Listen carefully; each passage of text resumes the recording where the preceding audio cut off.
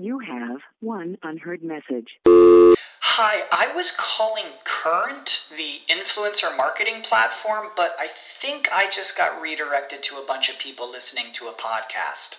Well, anyways, I was calling Current because I was told they could help get my brand set up on TikTok Shop, and even build out an affiliate program of content creators promoting my brand, and even have those content creators go on live streams and promote my product there.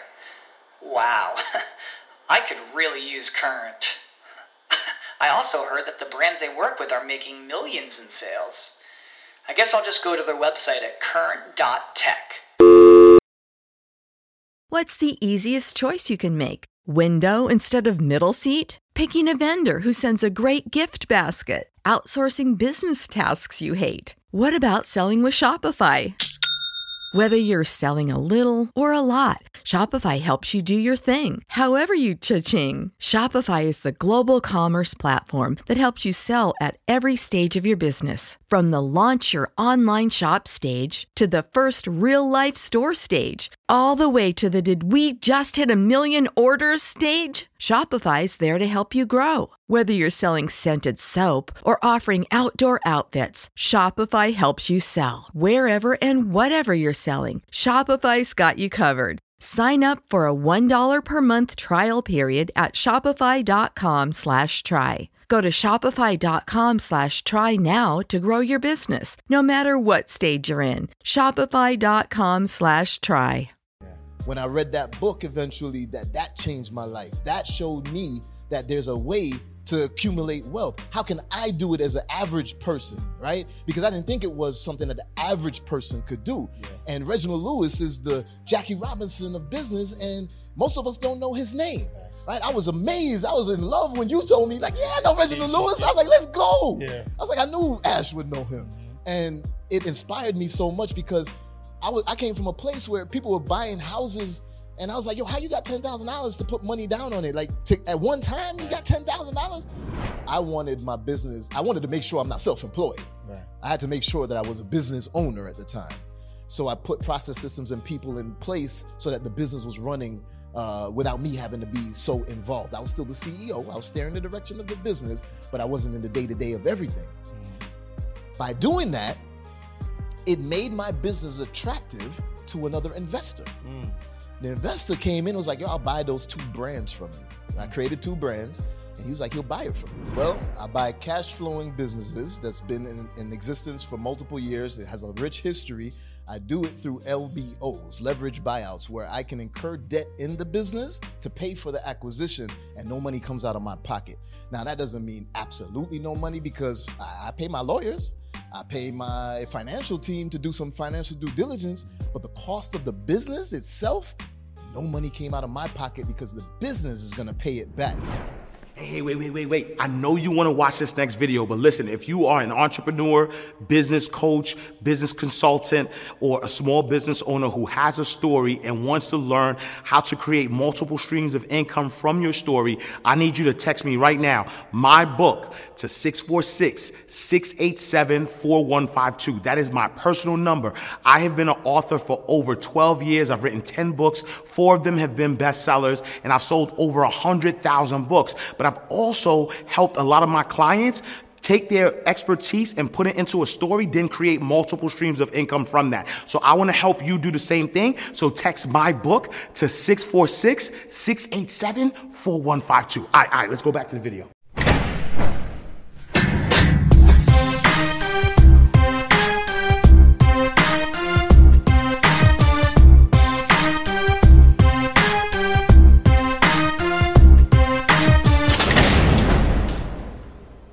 So welcome to another awesome episode of Inside the Vault with Ash Cash, the greatest money mindset show on the planet.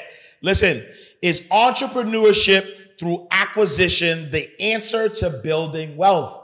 That is the question that everybody is asking. Well, maybe not everybody's asking it, but that's the question that I'm asking today.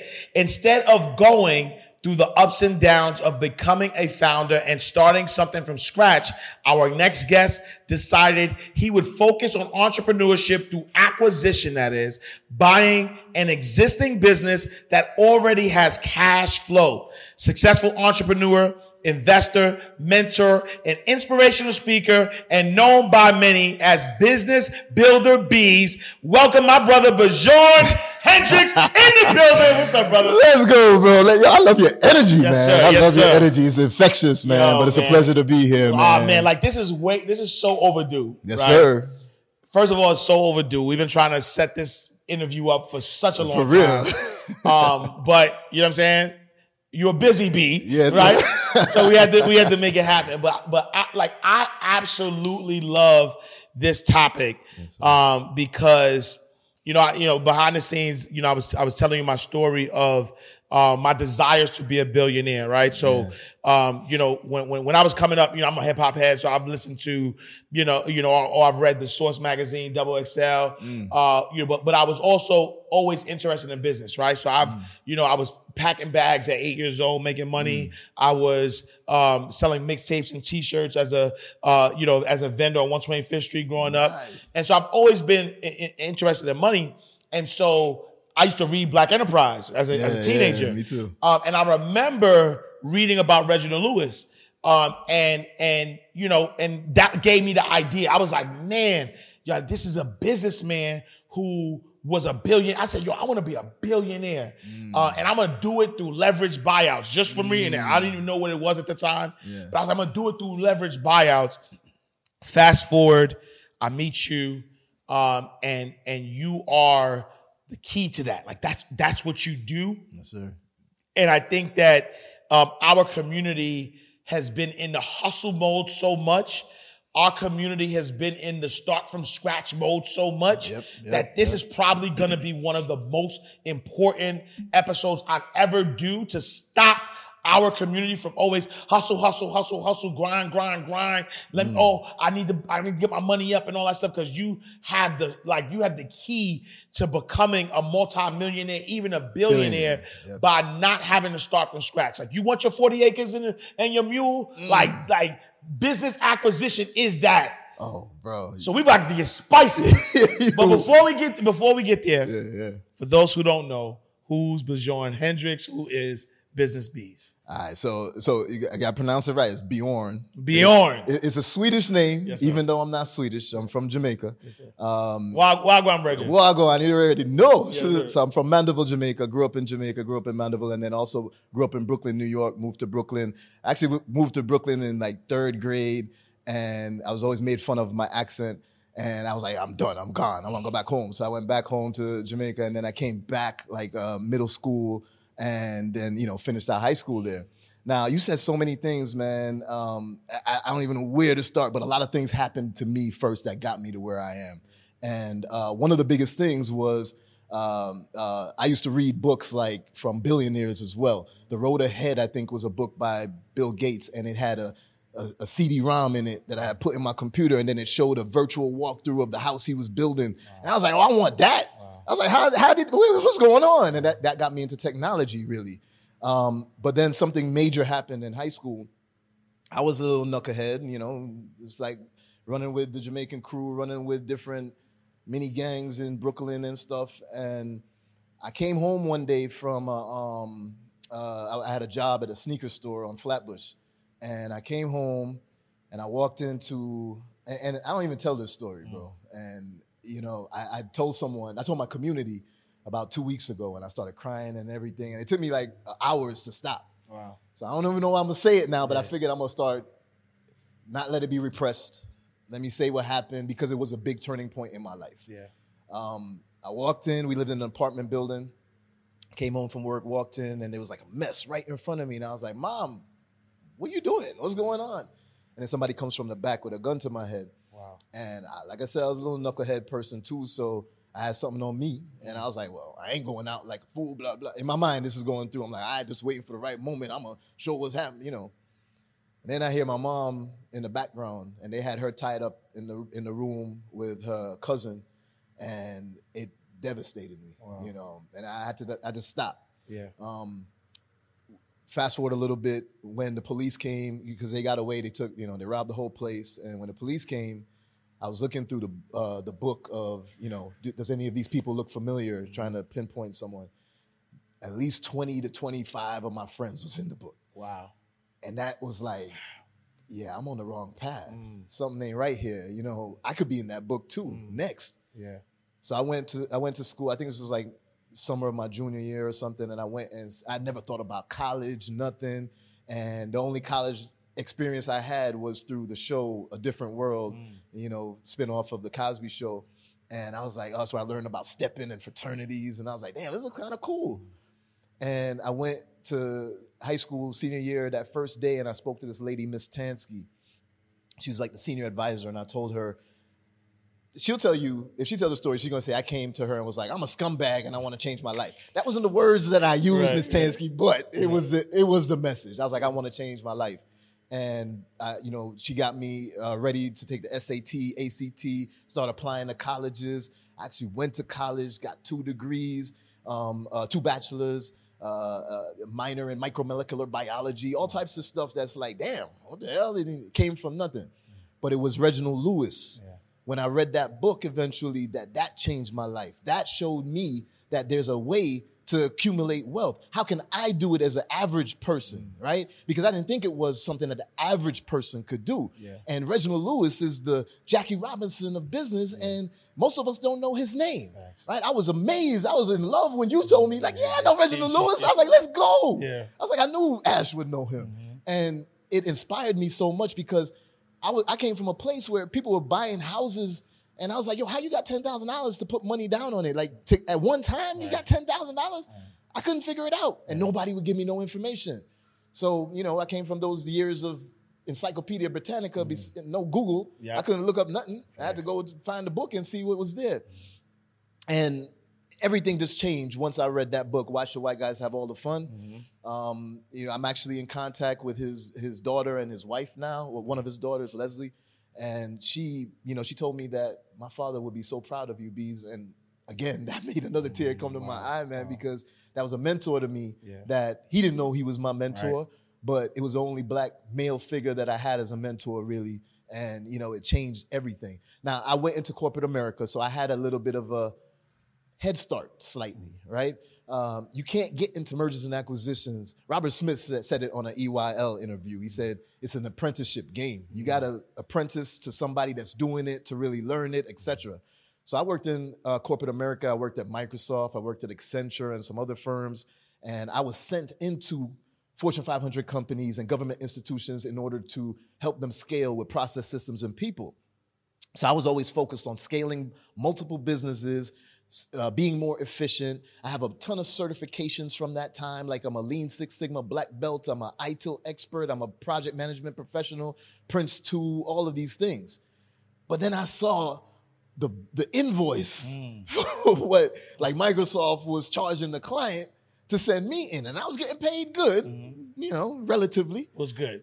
200K. Okay. I was like, okay, this is not bad. We good. I was chilling. Yeah. But I wasn't creating no wealth. Right.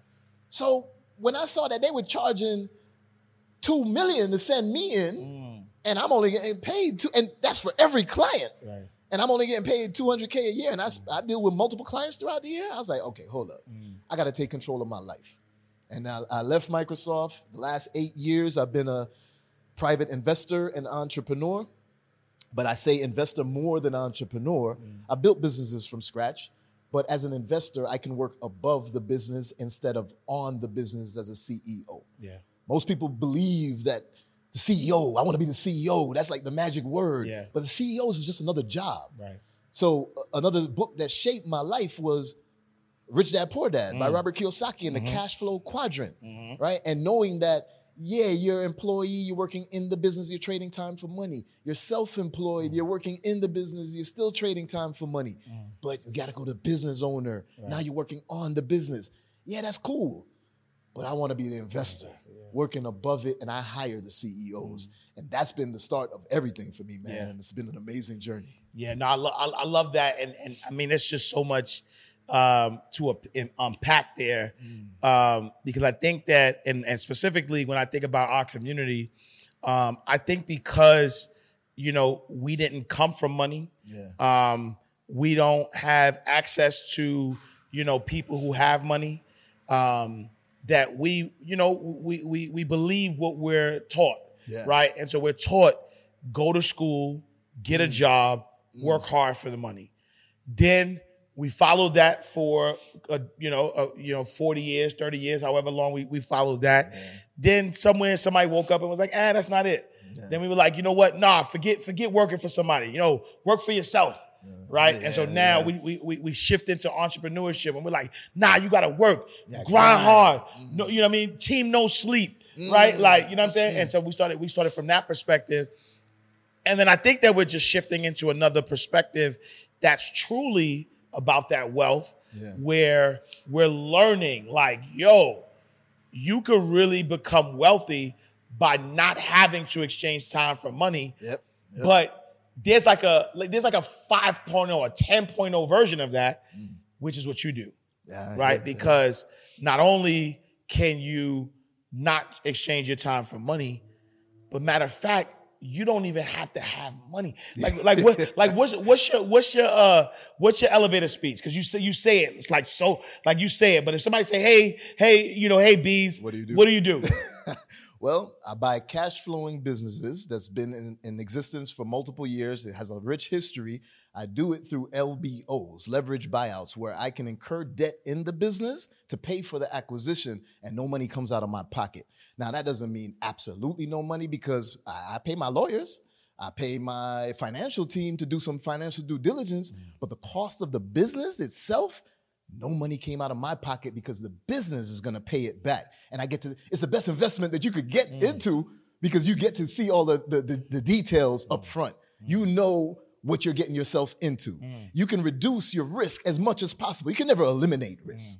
You can't eliminate it. Because you could acquire a business today and then, I don't know, all of a sudden a global pandemic hits and everything shuts down. Facts. But that still affects the person that built the business and the person that acquired the business. So it's not like it was a problem of the acquisition. But one thing I want to say too, though, that you mentioned, our community especially is just kind of programmed to work hard. I used to ask this question a lot. Every time I went to speak somewhere, I would say, by show of hands, if I could give you $100 million or you earn by yourself $20 million, which would you prefer? You'd be shocked at the amount of people that say, I'd rather earn it myself so nobody can say they gave me nothing, blah, blah. How about I give you the $100 million and then you go make it into $1 billion? And then you can say nobody gave you nothing too, right? Why would we turn down the Head Start? Why would we turn down the help that so many other communities get and they take advantage of and build amazing things? You mentioned 40 acres and a mule. I'm acquiring businesses that black people couldn't walk into 50 years ago. I'm acquiring businesses that are 100 years old right now. The people who got the 40 acres and a mule built businesses. They bought real estate. They passed it down maybe to their kids. And then maybe those kids are the current baby boomers right now. And those baby boomers figured, I'll also pass it down to my kids. But then they have no successors. The kids of this generation don't want it. So I'm swooping in and taking my reparations. I ain't waiting for nothing. I don't need the 40 acres and a mule because I found a way to take it and we all could do it. It's powerful, man. It's powerful, but we have to change our mindset first. Yeah. And so take me on that journey. Like, how did you get started, right? So you're at Microsoft, you're doing mergers and acquisition, you're learning the game. Like what, like what was that first step you took that got you from entrepreneurship to now, doing entrepreneurship through acquisition? So when I left Microsoft, I really didn't know what the hell I was going to do. I don't know if I can say hell on here. Nah, you can say hell. You can say shit. Whatever. You can say whatever. I didn't know what the hell I was going to do. But I was fortunate. I did have some savings that could carry me on for a year. I sold some stock I had. I also cashed out my 401k, even though everybody was telling me don't do it. But I don't know, 400x whatever was in my 401k at the time since then. And I started in e-commerce. I was doing like Amazon FBA and I was selling and I made my first $1 million through it. And I was like, yo, this changes everything. And I was a little complacent too because I was like, okay, I made it to $1 million. Now I don't need nothing more, right, at the time. But because of my background on process systems and people in corporate America, I wanted to make sure I'm not self-employed. Right. I had to make sure that I was a business owner at the time. So I put process systems and people in place so that the business was running without me having to be so involved. I was still the CEO. I was steering the direction of the business, but I wasn't in the day-to-day of everything. Mm-hmm. By doing that, it made my business attractive to another investor. Mm. The investor came in and was like, yo, I'll buy those 2 brands from you. I created 2 brands, and he was like, he'll buy it from me. I was like, okay, let's go. Mm-hmm. So he bought it for me. He bought both of them from me. And I was like, well, damn, I'm familiar with the world of M&A. I just sold 2 businesses. I need to buy some too. And I didn't have it completely locked down on how the LBOs worked to completely zero out of pocket at the time. But I was getting them, 80% out of my pocket, 80% zero out of my pocket, right? And then just coming up with 10 or 20% or something. And then I found the traditional way of acquiring a business is you go to the bank, just like how you would go buy a property, real estate, right? You go to the bank and you get the SBA 7A loan. It's the business acquisition loan. I did that first and, tried it. It was cool. I hate dealing with the government and all the loan applications and stuff. So then I started saying, I'm going to take it the full LBO style. And then I made my first full zero out of my pocket acquisition, completely zero out of my pocket, because even the SBA loan is kind of zero out of my pocket. The SBA is covering it, right? Yeah. But completely zero out of my pocket, incurred all the debt in the business, and it was enough cash flow in the business to service that debt, plus pay me some money, plus to grow the business. And it was a wrap since then, man. Wow. So let me just get clear, right? So leverage buyout, and so when we say leverage, we mean debt. Yes. Right? And so we're leveraging, or we're leveraging something. Like we're leveraging the business. The business. So here's the thing. The first thing you gotta remember is that the United States of America is not a country, it's a corporation, right? So the reason I say that is because the laws are written to benefit corporate entities. So we have to take advantage of what can be done with corporate entities. People like Donald Trump, I ain't getting political. I don't know who you like, who you don't like. Yep. I don't like either side. I don't care about none of them. Yep. But people like Donald Trump, I'm going to learn from him because he, last year, I think it was, buried his ex-wife on one of his golf courses because he learned that it will protect him against taxes. He can't be seized by the government. This was after all his stuff got seized at Mar-a-Lago. Right. And now he went and did this. But all he was doing was leveraging the concepts and the rules that are in the laws that are for corporate entities. He leveraged it to his benefit. Right. So I do the same thing. I leverage the financial system by getting debt into businesses and having the businesses service that debt to pay for me to buy cash flow, right? So I'm getting cash flow without having to do anything on my end, and I'm not operating in it because I'm not the CEO. I'm not buying myself a job. I'm buying cash flow. All right, and so let's say just to like simplify it, somebody owns ABC Corporation. With ABC Corporation, it's been around 50 years. They're making $10,000 a month.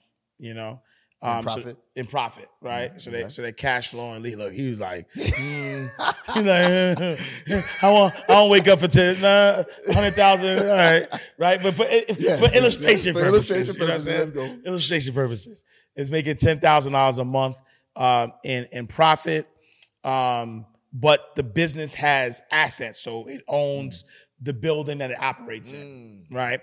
And the building that it operates in, it's in Harlem, New York. So that building is worth about $5 million. And they're selling the business for, I don't know, 10 million. I don't know, right? With leverage buyout, because it's having the cash flow. Explain how, and you could give me a better example, but explain how somebody could take a business like that, owns a building, has cash flow coming in. How can you borrow against that business to buy the business to now be able to gain access to that cash flow that's already in that business. All right, so Ash, I love Ash, man, because he wants to go right into the sauce. So Yes, I'm sir. going to explain this now. I'm going to change the scenario a little bit, because whenever I see a business that has, that one was low cash flow, but high on the real estate side, I always carve out the real estate first. I say, hey, let's just look at the business alone first. Maybe give me an option to buy the real estate. I'm locked in for like 2 years, and you give me that option within the 2 years to buy it. First right of refusal, in essence, right? And then I'll use the business assets to buy it later. But let's say it was a $1 million company. It costs $1 million to acquire it. The first thing that I do in every single deal is called seller financing. If the person won't give me any seller financing, I'm not going to be in that deal.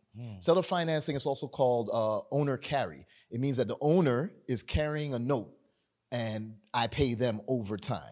Rather than going to the bank, I'm paying directly to the seller over 5, 7, 10 years, right? Now, before you say, oh, but who gonna agree to that? That's how M&A is done. It's not something I made up. It's just how it's been done for generations, right? And if you know how to convince, if you know your stuff, you can convince the seller of why it's a better opportunity for them. I'll sum it up really quick. If you, a question that I ask every seller is, what's more important to you? More cash up front right now, or saving on your taxes, your tax liability on that cash? And then they'll say, oh, wow, I forgot about that. They're going to take out like 30% or more in capital gains tax. All right, well, guess what? If you carry a note, seller financing, it's in essence a loan to me, right? So when you're getting a loan repaid, there's no taxes on that. Now, if you charge me interest, they're going to charge you taxes on the interest, of course, but there's no taxes on it. So if you gave me 100% seller financing and just paid you over 5, 7 years, you don't got to pay no capital gains tax. You're like, what? That's amazing. Okay. That's a big gem right there. So that's too simple now. That's too simple. I'm going to make it more complicated. All right, cool. I like that. But I still need some cash up front. How about I'll give you 50% seller finance and 50% cash up front? Okay, that sounds good. Now, I'm going to look and say, all right, well, I would like to do something called DDP, deferred down payment. Deferred down payment means I take over your business today, but I pay you the down payment, the remaining $500,000, over, say, 90 days, right? 30, 60, 90 days. All right, cool. So they agree to that. We signed the purchase agreement. I come in, I own it day one. Day two, now mind you, there's a very key part of this that I have to explain, and it's the difference between an asset purchase and a stock purchase. I'll explain it in a second. But overall, the stock purchase means I get the entity too. Not just the assets of the business, but the actual corporate entity, the LLC, the corp, whatever it may be. Now, if I do this, it comes with the business history. I know people who be talking about, hey, you could get a what do they call those things? Shelf corp. Shelf corp. Shelf corp. Shelf corps, I'm going to get a quote-unquote shelf corp that is actually cash flowing, right? So it comes with the history. Now, I could go on, I take over day one. Day two, let's say I go to a fintech bank. Fintech means financial technology bank, right? Fintech banks typically help you to lend. They lend to you based on the revenue, not based on my credit, not based on the business credit either. So they're based on revenue. They're going to say, oh, wow, we see you've been running $200,000 a month through gross, not even profit. They're concerned with how much you just running through the bank, not how much you keep it. You've been running $200,000 a month through the bank. We'll give you a $200,000 loan and then take out 5, 10, 15, 20% out of every transaction going forward until it's paid off. But who paying that off? The business. Who paying the seller financing to the seller each month? The business. No money coming out of my pocket, right? So now, because of the cash flow in the business, through a revenue-based financing loan from a fintech institution, I'm able to get some money and I take that $200,000 and give it to the seller. So now we've covered $700,000 of the million, right? Okay, what else? I'm stacking the deal with multiple things. What am I stacking with? I gotta take my hat off. You get spicy up your hat. Listen. So what else?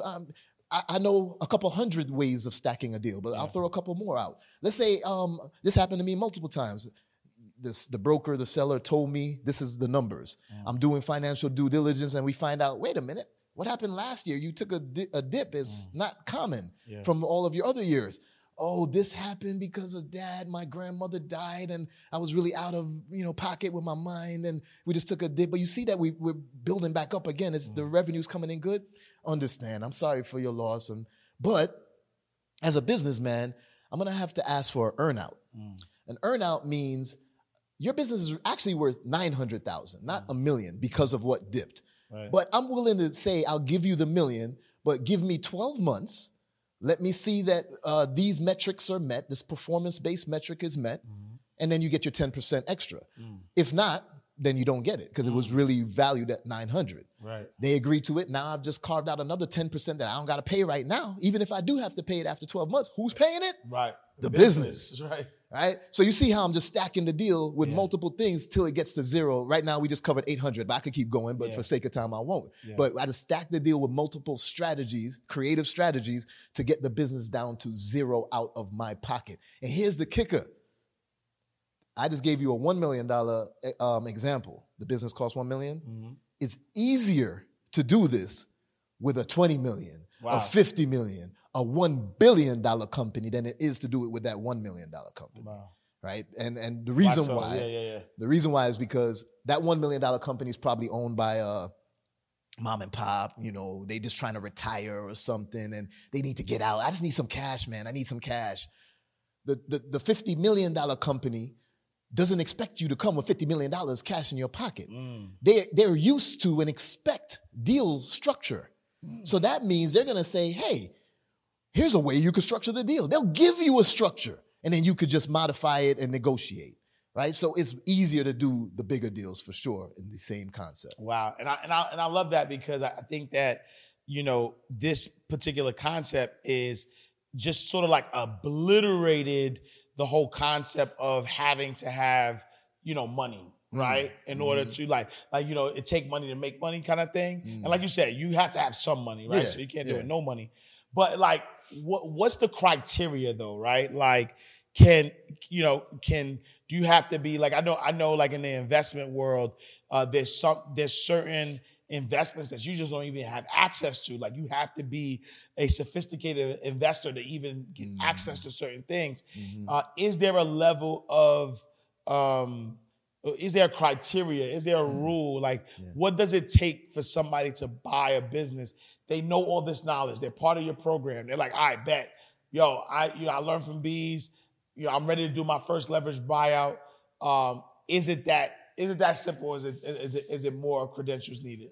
Technically, it is that simple. However, for example, in my community, I think, and I hope she don't get mad at me, but I think Granny T is like 67 or something. And then on the other end of the spectrum, I got like Ashan, who I know you know Ashan. Ashan's like 20, and he's learning to do it. So imagine someone that's like a 20-year-old going and saying, I'm going to acquire this baby boomer's business. The baby boomer might be like, I'm going to get my business to this kid, blah, blah, blah. But there's ways around it too. Maybe he says, who his father is. So maybe he tells his father to be the face of the acquisition, although Ashan knows how to actually get it done. Right. So he controls it, he runs it, but his father is the face. Right. And then you get through, right? So what you were describing is like an accredited investor, and there's rules, criteria to be an accredited investor. You don't need it. The only requirement that I'm going to say that you need is one, the ability to have a conversation with somebody. There's a lot, and that sounds weird, but a lot of people are scared to do that, right? To have a conversation, to build rapport with someone, right? Two is, do you want to be an entrepreneur? If you want to be an entrepreneur and are willing to, because there's a lot of things that come with it. Facts. People see all the glitz and the glam, but we go through a whole lot of crap, 100%. Right? But if you're willing and able to persist through that, then you can acquire a business using an LBO, right? Because there's no requirement, especially when we avoid the SBA and avoid, any of the more formal aspects of it.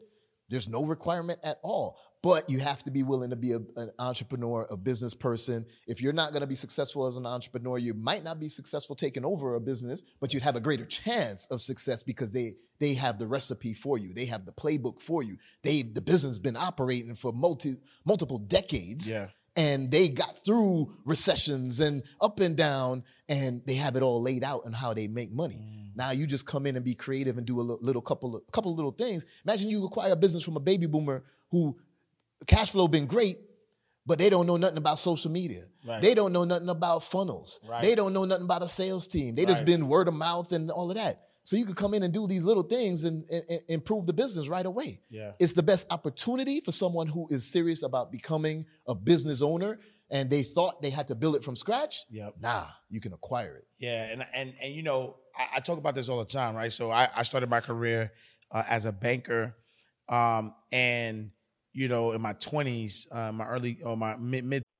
You have one unheard message. Hi, I was calling Current, the influencer marketing platform, but I think I just got redirected to a bunch of people listening to a podcast. Well, anyways, I was calling Current because I was told they could help get my brand set up on TikTok Shop and even build out an affiliate program of content creators promoting my brand. And even have those content creators go on live streams and promote my product there. Wow, I could really use Current. I also heard that the brands they work with are making millions in sales. I guess I'll just go to their website at current.tech. When you need mealtime inspiration, it's worth shopping Kroger, where you'll find over 30,000 mouth-watering choices that excite your inner foodie. And no matter what tasty choice you make, you'll enjoy our everyday low prices, plus extra ways to save, like digital coupons worth over $600 each week. You can also save up to $1 off per gallon at the pump with fuel points. More savings and more inspiring flavors make shopping Kroger worth it every time. Kroger, fresh for everyone. Fuel restrictions apply. Save big on brunch for mom, all in the Kroger app. Get half gallons of delicious Kroger milk for $1.29 each. Then get flavorful Tyson natural boneless chicken breasts for $2.49 a pound, all with your card and a digital coupon. Shop these deals at your local Kroger today, or tap the screen now to download the Kroger app to save big today. Kroger, fresh for everyone. Prices and product availability subject to change. Restrictions apply. See site for details. 20s, I had the opportunity to become a branch manager, and I manage about 5 branches for one of the largest financial institutions in the world. And what I didn't realize at the time, similar to your Microsoft story, what I didn't realize at the time was that I was being paid pennies on the dollar, right? Where like literally, they were tasking me with sales and marketing and building up a brand and making sure that that brand is profitable. Then before I could reap the benefits of that labor, they were, moving me around. And I too had that epiphany that said, wow, if I could do this for this bank, I could probably do it for myself as well, right?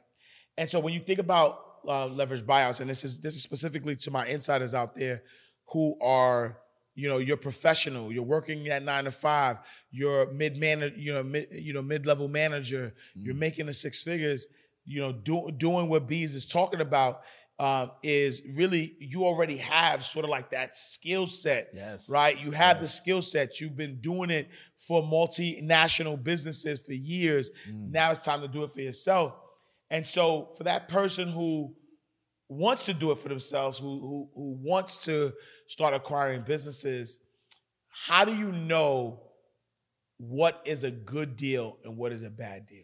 Ooh, good question. So you can see what's a good looking deal, right? And good looking deal is you got to understand the numbers, right? Now here's the funny thing. Whenever I start talking about this portion of it, and I start talking about EBITDA, SDE, P&Ls, a lot of people are like, wow, man, that's amazing, Bees. You're a genius.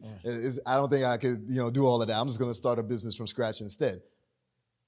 P&Ls, EBITDA, SDE is not a acquisition-specific terminology. Right. If you're going to start a business from scratch and you don't want to know about your numbers, you don't want to know your profit and loss statement, that's the reason why 80% or more businesses that start up from scratch are gone in 5 years, right? So overall, these are the things that we need to know. So you could identify a good looking deal by the industry. What's the potential in the industry, right?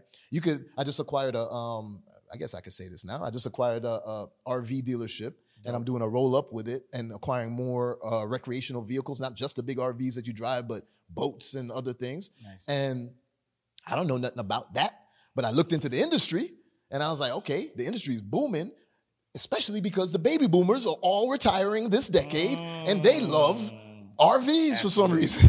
They want to drive around the country. And they love, if they buy an RV, I also want to get a boat and tow it around too. So guess what? I'm going to acquire some marine dealerships underneath it too and just grow the overall portfolio. And I'm going to have that I'm fulfilling the need of the industry that exists already.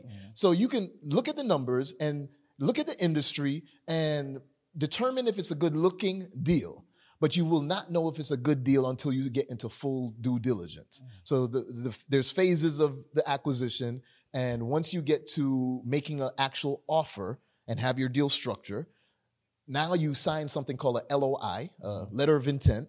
And now you're doing your full due diligence, legal due diligence, financial due diligence, people due diligence, industry due diligence, right? Then is when you confirm that it's an actual good deal. So I had to be clear on that because I don't want anybody to be like, hey, this looks good. Because you know what's happening right now?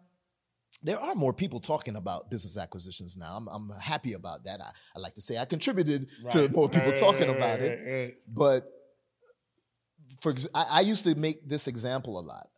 A great business to acquire is like a laundromat, a car wash, a tow truck company, a pest control company. Why? Because they're boring businesses. You don't have to be involved in it. I ain't going to drive the tow truck myself, right? You know what I'm saying? I ain't going around spraying people's houses, but you got employees that can run without you. But I feel that because everybody thinks that that's the only thing to acquire. Right. Now everybody's going after laundromats, and the brokers are raising the price and asking, crazy stuff. So, you could focus on any type of business, things that you would, the knob right here on the mic probably got a manufacturer that makes just that knob itself, and they pulling in $2 million in EBITDA each year. I'll take that. You know what I'm saying? It doesn't matter. So it's industry agnostic. It's all about the acquisition and all about how you structure the deal overall. Yeah.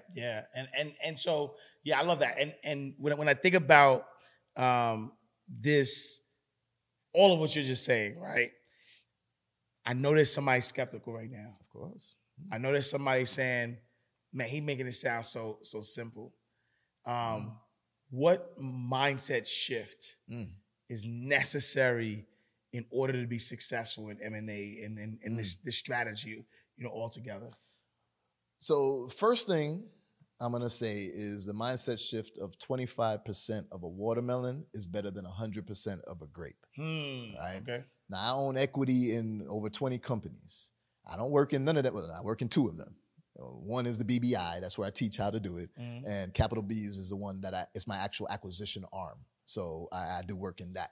But I don't work in none of the rest of them, right? So that's the first thing is 25% of a watermelon is better than 100% of a grape, because when you're doing these acquisitions, most people are going to be thinking, I just want it all for myself. But if you're willing to give up some equity, it's going to give you more power, more leverage overall. But then the next big thing about that is when people are hesitant and they're like, I don't know about this. So there's another saying that I have.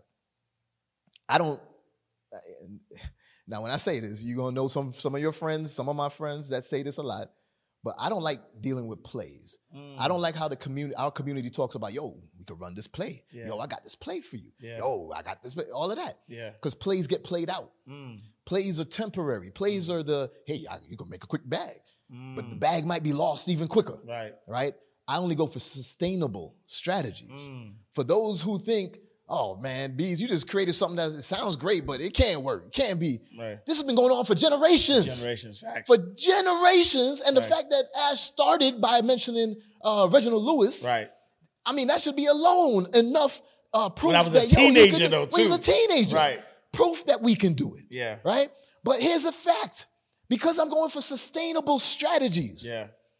If the government ever said, man, Bees is teaching too much people how to do these LBOs, we're going to have to change the rules. We can't let this happen no more. I don't even have to fight the battle. Warren Buffett going to fight the battle on my behalf. Who bought Elon Musk? He just bought Twitter using a leverage buyout. He going to fight the battle on my behalf. Jeff Bezos going to fight the battle on my behalf. The wealthy, they going to fight that battle for me because they'll never let that change because it's been going on for generations. So you can feel scared, but don't think that it's not possible, because I could give you 1 billion examples of it being done by anybody. So why can't it be you too? And I and I didn't even realize, I realized it, but now that you said it, it's like, we watched this in our face. Yes. We watched Elon Musk drive the value of Twitter down, right? Like, he strategically drive the value of Twitter down, was able to acquire this business. So he always wanted to be, and I actually think it's a bigger play, right? I think it's a bigger play that we don't fully know yet. But because there's always billionaires, or a lot of billionaires always get into the media space for some reason. Like, people don't know Jeff Bezos owns Washington Post. Oh yeah, right. So a lot of them get into the media space. Like, it's like that's the billionaire toolkit. Oh yeah, right. Like, if you want, like Byron Allen, the Weather Channel. Yes. Like there's this toolkit that you have to have a media company. But we watched it. We watched Elon Musk, right? Get into that leverage buyout by, having this brand, using who he is, getting the deal done. And then once he got it, he was, he branded it. Now it's not Twitter anymore. Now it's X. Yeah. And now he's doing certain things with it. But we've seen that, that leverage buyout. We see that happen. What is the first step, right? If somebody wants to buy their first building, or I'll give you even one better. I'll give you a case study. I am a 60-year-old man, and I've always wanted to get into the restaurant business. Okay. And I say to myself, for whatever reasons, I was under the impression that I need money to get into the restaurant business. And so for the last 40 years of my life, right? You've been trying to build up that money. I've been building up that money. I've been trying to build up that money. But as we know, life keeps lifing. Every time I build it up, something happens. Every time, right? Something happens. And then things are getting even more expensive. Inflation. There's so much happening around me, but I don't want that dream to die, right? Yeah. I want to be a restaurant owner. And based on what you told me, I want you to help me. What is my first step? So the first step, I'm gonna say join the BBI because you can learn it all, yes, right? But the first step for anybody is you want to go to like an online broker site to start, because you want to start. You already took the first step. Yeah. The first step is defining your acquisition criteria. I promise y'all. When you start looking into this, you're going to feel like a kid in a candy store. It's the greatest wealth transfer in history happening right now with baby boomers that are aging out of their business and have no succession plan, right? So we could take over those businesses. But now you've defined your criteria. I'm only looking at restaurants. I'm only looking in these states. I'm only looking at this top line revenue or valuation of the business, whatever. You're going to go to a site like bizbuysell.com, bizbuysell.com. Or BizBuySell is like very generic. You can find any business on there. But there's like 1,000 other online broker sites that are very specific. I think restaurantsforsale.net. I think it's with a number 4, forsale.net. Yeah. I think that's one that you would go to. There's another one, restaurants-for-sale-global.com, something like that. Yeah. I may be a little bit off on the URL, but you could go to those specifically because those focus on restaurants, right? Yeah. Next step, you're looking, you find one, and you're like, oh, this looks interesting. Right. We can't tell for sure if it's a good deal until later. You request some information. You can't send an email, or a phone call, whatever, and send it to the broker and say, hey, I'm interested in your business. They're going to send you an NDA to sign, non-disclosure agreement. You sign it so that you don't disclose any of the financial information that you're going to be privy to. Now you're going to get something called a CIM, C-I-M. Sometimes it's called a CBR. But CIM means confidential information memorandum. CBR is confidential business review or something like that. It's just a summary of everything in the business. Not every single thing, but just a summary and the highlights of the financials. Now you look at that and you're like, yeah, this looks like it's good. If everything you're telling me here is true, this looks good. I'm going to do my due diligence later, but this looks good. Let me meet with the seller now. Talk to the seller, build rapport. That's more important than anything. More important than the financials, more important than everything is building rapport with the seller, get that seller to want you to be the next owner, right? And I say it's more important than the financials because as long as he wants you, even if the financials are proven to be a little bit wrong from what they originally told you, you're able to renegotiate the deal and they still want you, you know? So that's literally it. Now you get into your due diligence, then you sign a purchase agreement, then you take over, and it's as simple as that. Of course, there's some nuances in there, like, well, who's going to run it? Maybe look at the key employees in there, maybe elevate one to be a COO or something. Another question that a lot of people ask me is, yeah, but where am I even going to find like a CEO to hire? I mean, where did you get hired? Right. What job boards did you post your resume on when you were in your 9 to 5? Right. Indeed, LinkedIn. Right. Does Monster still exist? I think so. That's what I was thinking. Look, I've been permanently unemployed for over a decade, so you know what I mean? So Monster, I think. Yeah. Those type of things. And then you hire that Ivy League graduate to come in and run your business. You don't got to be the Ivy League graduate.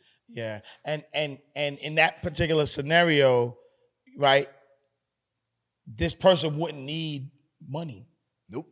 Right? Because if they find the right deal, they could negotiate, right? Like what you mentioned before, they could stack the deal in order to own that restaurant. Now their dream has been fulfilled 100%. Without having to wait, without having to get family and friends together to bring the money up. Now here, I'm gonna tell you this though, right? When I was in high school, I remember to this day I still talk about this too. I was walking around when I would go to the mall with like my friends and we walking around and we kicking it to girls and stuff. And, I'd have like this one guy, he's like, nah, I'm not going to talk to her. I'm only going to talk to a 10. And then we see one girl that was a 10 and he's like, okay, I'm going to talk to her. And then he didn't get her number. I talked to like 40. And like, I'm just playing the numbers because I talked to 40. I got 2 numbers. Right, I'm cool with it. Right. So I take that same concept with businesses right now. I love that. Right. Yeah. So some people is like, oh, I called one business and they didn't want to do, the deal structure. It didn't work. One, that's it. Right. One. Right. Now, if I talk to 20, maybe I get 2 or 3 completely zero out of my pocket, no cash, no credit, nothing. Yeah. But let's say I had, 10% of the buying price of a business. Maybe instead of 2 or 3, I got 4 or 5 now because I put 10% down and did some other stuff. Yeah. Let's say I had 80%. Now I get, 10 or 12 of the 20 businesses. Yeah. So you got to put in the work. You got to put in the repetitions. But let me ask you, Ash, would you be willing to speak to 20 people to get 2 multi-million-dollar businesses? Heartbeat. 100 people, 200 people, whatever. Exactly. Yeah. To get 2 multi-million-dollar That's not businesses. even like, I talk to 200 people for free. Exactly. Yeah. But people are afraid of putting in that rep, putting in them the time. Right. In my community, sometimes I'll show with permission of like the broker, I'll show a recording of how I navigated the conversation, and people love that because they're like, oh, okay, now I see how it could be done. Yeah. Yes, but don't think that that's everything I said is the exact words you must say every single time. Right. You just have to be able to answer questions, and you have to be able to articulate what you would like to see happen, and you have to be able to build a rapport. Yeah. However, which way you go about it, here's one example, but yes, you still have to make it your own overall. Yeah. And I think that, one of the things that people are, I guess, I want to say enamored or afraid of, is that, you don't know what you don't know, right? Mm-hmm. Like, again, for a lot of people, this might be the first time they've ever heard about buying a business, right? Mm-hmm. And so, much less the LBO part. Exactly, right. Leverage buyout, like this is the first time they hear about that. They might be on Google right now, right? Mm-hmm. Trying to Google some stuff. But talk a little bit about your community, because I think that I've always been a fan of mentorship. I think that mentorship is a cheat code. If anybody wants to be successful, instead of trying to figure things out for yourself, find somebody who's already done it, who's doing it, pay them whatever they ask, and then learn that thing and do it. Do it, right? And so I am a mentor, but I'm also a mentee. And the only reason I don't call myself a good mentor these are my students who are saying, Ash, man, you're one of the best mentors. The reason why they say that is because I pride myself on being a good student. Yes. Right? Yes. Talk a little bit about your BBI and, what, the value of it and what do people get being inside of your program. And I love that you said that too, being a mentee as well as a mentor. That's me too, right? I have some friends, some similar friends between you and I, and they'll always be like, damn, you only charging that and you gonna meet with them forever? Yeah. Like, why not? Because I'm doing this forever. Yeah. Every day I'm doing it. Every week I got something new to talk about. Every week I'm learning something new. Yeah. When I first learned that I could assume the EIDL loans, right? So when somebody's selling a business, they're supposed to sell it to you debt-free, right? But I was in a situation where someone had a $500,000 EIDL loan, and they were like, well, this is why I need the cash to pay it off first and stuff, but it will be paid off before I sell it to you. I was like, well, no, don't pay it off. Let me assume it. So let's go back to that $1 million example. If it was $1 million and they had $500,000 loan, I'd be like, let me assume it. Now the price drops by $500,000 because I'm gonna take that loan. Why would I take it? Well, one, because it dropped the price for me. Right. Two, because EIDL loan had the best terms, the best repayment terms, the best interest rates, all of that. So yeah, I'll take that and pay that off. The business will pay that off. Wait. Hold on, Regin. Hold on. Right? So you're saying, and I just want to be clear, you're saying, we went back to the example of the $1 million loan, the $1 million business. Somebody's selling a business for $1 million. The reason why they want $1 million is because they have a loan that they owe $500,000 to. They want to pay off that $500,000. Like once you give them that $1 million, they're going to take that $500,000, pay off that loan, and let's say come back with $500,000 in cash or whatever the case may be. Well, because you're buying the business, you could say, you know what? Instead of me buying the business for $1 million, I'll assume that $500,000 loan. And so now it's not your responsibility anymore. It's the business's responsibility. Which you now control. Which I now control. And so now I have to come up with 500. So now in that $1 million price, just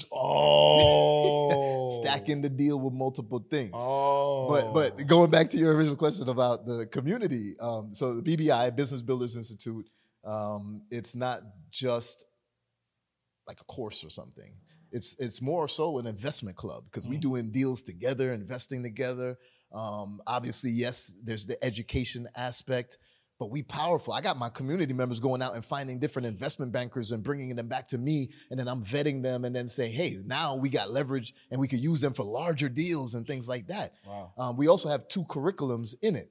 The Empire Builders curriculum, because we're building an empire through acquisitions. That's all about business acquisitions. And the Business Builders curriculum, that's all about whether you start one from scratch or whether you acquire it, how do you now scale it, right? So the 2 curriculums in the BBI. We meet every week to talk about, and they can't get me. I know you're about to be like, Bees, I don't even know how long we've been talking right now, but I could go on for another day. Right. So, we meet twice a week, each week. One is called an accountability session. The accountability session is like a study session. They come together and they're doing things and comparing notes. And then the roundtable session is on Tuesday nights, and that's where I bring newer things and elaborate on stuff that we've already gone over and show any new thing that I learned and teach to the community. But yeah, it's a powerful thing, man. Wow. It's you could go to college or you come to BBI. Yeah, you could learn from a professor talking about business who never actually ran a business himself. Or you get that practical information in the BBI. So my goal is to have it accredited to eventually make it an actual institution of learning that people could come to. And you're going to acquire. There you go. Actually, I told you, I don't know if I said it on here when we were behind the scenes. I told you a story of one of my community members. He purchased a college. And he purchased the college, and I was like, what? I didn't even think that you could purchase a college. Right. But he purchased a college. It was in distress because 2020, it didn't shift to the online courses and stuff. Yeah. And I was like, but I don't like distressed businesses. That's like startup again. Right. He was like, yeah, but I'm a real estate expert. Right. So I purchased it because of the real estate that the college owned. It had some solar farm and this and that. So now he's using that real estate for other things, leveraging the real estate to pay for some other acquisitions of businesses as well. Yeah. It's powerful, man. Wow. So overall, that's the BBI, the Business Builders Institute. We talk about everything related to acquisitions and entrepreneurship and financial literacy. We just had my guy, Brother Truth, on there the other day talking about trusts and how to utilize trust better, not only to reclaim who you really are, that's a whole nother level of it, but then there's just the asset protection that you get from trust, which is extremely important as well. Yeah, I'm about to join BBI myself. One thing I wanted to go back to, and you said this, and I don't want anybody to miss this. You said that right now we're going through one of the biggest wealth transfer of our time. And in going through one of those wealth transfers, you said that it's because we have a lot of baby boomers who are business owners who are in the space where they're trying to retire, they're ready to stop doing what they're doing. And they do not have a succession plan. So they have not. So while they were on the grind and they were building up their business and they got the 40 acres and the mules and, building up this fancy, this business that's worth a lot of money, they were putting their kids through these different schools or whatever they were doing with their kids, but their kids were not and are not interested in the business. And so now we have a lot of these businesses that are ready for somebody to take over, which also I'm almost answering my question myself because my question is like, or I know somebody's watching has this question. I know the answer, but I know somebody, who's watching has the answer. Like, well, that doesn't make sense. Why would somebody sell a business that's cash flowing? Yeah. I get that question a lot too. So first and foremost, as I mentioned, I'm Jamaican, and growing up, my mom had a china cabinet. And I'm not sure if this is a Jamaican-only thing, a Caribbean-only thing or not, but had a china cabinet with fine china in it, like plates and silverware. You could not. Nobody. Touch. Oh, you know. Look. So let me just. So I'm Haitian. That's right. Which means I'm an honorary Jamaican, right? That's how the Duddy Bookman. You know what I'm saying? Yeah. So couldn't touch it. Yes, sir. So my mom's was always like, "Oh, when I'm gone, that's gonna be yours." Yeah. Like, I don't want it. Like, well, thank you. Right. She valued it so much. Yeah. I didn't want it. Right. And apparently that's the same thing that happened right now. Yeah. The current generations, I don't even know what it's called. X, Y, Z, baby. I don't know. I don't even know what generation I am. X. I don't know. But these generations don't want it. They're like, nah, I want to be a TikToker instead or whatever. So there's not enough people to even buy a business because most people don't know you can buy one. So these baby boomers have reached the point in life. All baby boomers, all of them are retiring this decade. They're all in their 70s and et cetera, right? Yep. So they want to come out. I just want to relax. I just want to spend time with family. I want to get a boat and sail the Caribbean and stuff. Cool. But I had my business listed for 2 years and still ain't nobody buy it. Right. And when they first listed, I'm selling it for $10 million. Yeah. And 2 years later, it's like 5 million, right? 4, right. And that's when I swoop in, right? So they want to retire, they want to relax now. They've earned that right to do so. Yeah. But they just don't know. They don't want to just shut down the multi-million-dollar business that they built. Right. And that's why we can swoop in. It's the greatest wealth transfer in history because I think the statistic is something like 90% of the companies in the world are small businesses. Yep. And out of that, more than 2/3 of them are run by or owned by the baby boomers. Right. So all of them looking to retire and not enough people to buy it. You have your pick of the litter. It's literally a kid in a candy shop. It's like, I want that one. I'll take that too. Let me get 2 of those. Yeah. It's just amazing. Yeah. So why miss this opportunity? There's only but so many things like this that ever happen in your lifetime. Anyone's lifetime. Right. Maybe 2 or 3 times in your lifetime that something huge happens that, you're going to be like, damn, I wish I took advantage of it back then. Right. Mind you, I'm going to tell you right now, M&A ain't never going to go nowhere. Right. So you want to wait? It's actually baked in the Constitution. It is the structure, the actual country that you live in, the corporation that we live in. Yes, right. It's baked into it, so it ain't never gonna go nowhere. Yeah. But the ease of getting it, right, from baby boomers who was retiring, right, that's happening this decade, and right, you don't want to miss out on it. Yeah. I just got into another roll-up industry in construction, infrastructure construction, and then I was talking to my guy Kev, Government Cheese, and he was like, he has a background in it too, and he was like, Bees, I'm gonna tell you, probably about a year or two, not too late, but just late on the infrastructure construction. I was like, what do you mean? He was like, a lot of the private equity firms 2 years ago when the bill was passed to, redo the roads and bridges in the US, they started jumping in and acquiring all these companies to do it because the wealthy know that business acquisitions is where it is, and they know this wealth transfer that's happening, right? So we got to get our piece of this too. Yeah. And I mean, if you're comfortable, you just want to acquire one business, cool. 2, 3, cool. You don't have to make a business of acquiring businesses like I did. Yeah. Yeah. But if you do that, then you're on a path to billions for sure. 100%. Man, I love this, man. We could keep talking forever and ever. But I'm sure people want to learn how to join BBI and, where to find you. So somebody who's interested in, joining your institution, where can they go? So the Business Builders Institute, you could go to businessbuildersinstitute.com, or you could come check out me on Instagram, Business Builder Bees, and that's Beez. I'm on Instagram. My full name is Bjorn Bees Hendricks. But I also say check me out on LinkedIn, right? That's another thing. If you're learning from a mentor and they don't have a background like Ash, right? He actually did this in corporate America for large companies and then did it for himself and others. Yeah. If you don't have a mentor that has that background and they just kind of figured out something and it's like, okay, I'm going to teach it now. It could work. It's cool.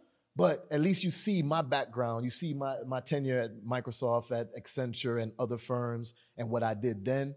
But Instagram is the place that you could really connect with me for sure. And, join the BBI. We got multiple tiers to come in at, but overall, you won't go wrong because you'll have the right business tribe with you to carry you through your acquisitions. All right, y'all. Leverage this information. Leverage the buyout.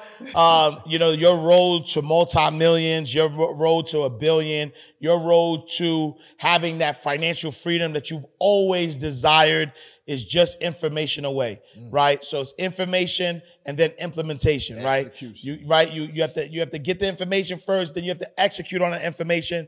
While you're executing on that information, there's times you're gonna get stuck. And so why not get that mentor, learn from those who have done it before. This is a powerful episode, y'all. I need y'all to rewind this. There's a lot of gems that he dropped. I need you to rewind. I need you to listen. I need you to ingrain this in your brain. Understand that the days of hustling are over. But, right, in order to have an opportunity of a lifetime, you have to take advantage of it during the lifetime of that opportunity, right? And so when you think about the baby boomers, there is literally, like, we have friends that have made multi-millions of dollars during this, wealth transfer. It is not, there's a window for it. So you want to take advantage of it. And what better way to take advantage of it by by leveraging other people's money, learning how to do that. Become a CEO, and excuse me. Yeah, right. I was about to say, but not even a CEO, become an investor. So that way you don't have to be the CEO. You can literally, build money, have wealth without you having to do everything. So we are closing out the vault. Again, another powerful episode of Inside the Vault with Ash Cash, the greatest money mindset show on the planet. I need you to go follow us everywhere at Inside the Vault. Go to our website, subscribe to our page, InsideTheVaultTV.com.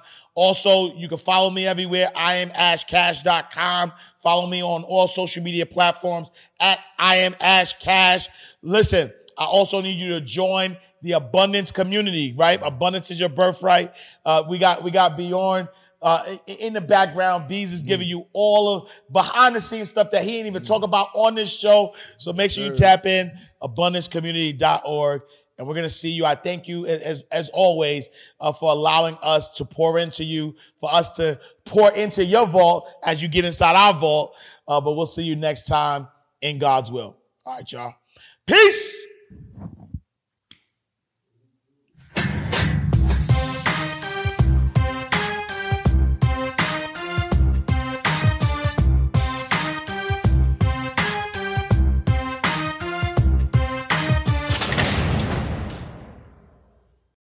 When you need mealtime inspiration, it's worth shopping Kroger, where you'll find over 30,000 mouth-watering choices that excite your inner foodie. And no matter what tasty choice you make, you'll enjoy our everyday low prices, plus extra ways to save, like digital coupons worth over $600 each week. You can also save up to $1 off per gallon at the pump with fuel points. More savings and more inspiring flavors make shopping Kroger worth it every time. Kroger, fresh for everyone. Fuel restrictions apply. Save big on brunch for mom, all in the Kroger app. Get half gallons of delicious Kroger milk for $1.29 each. Then get flavorful Tyson natural boneless chicken breasts for $2.49 a pound, all with your card and a digital coupon. Shop these deals at your local Kroger today, or tap the screen now to download the Kroger app to save big today. Kroger, fresh for everyone. Prices and product availability subject to change. Restrictions apply. See site for details.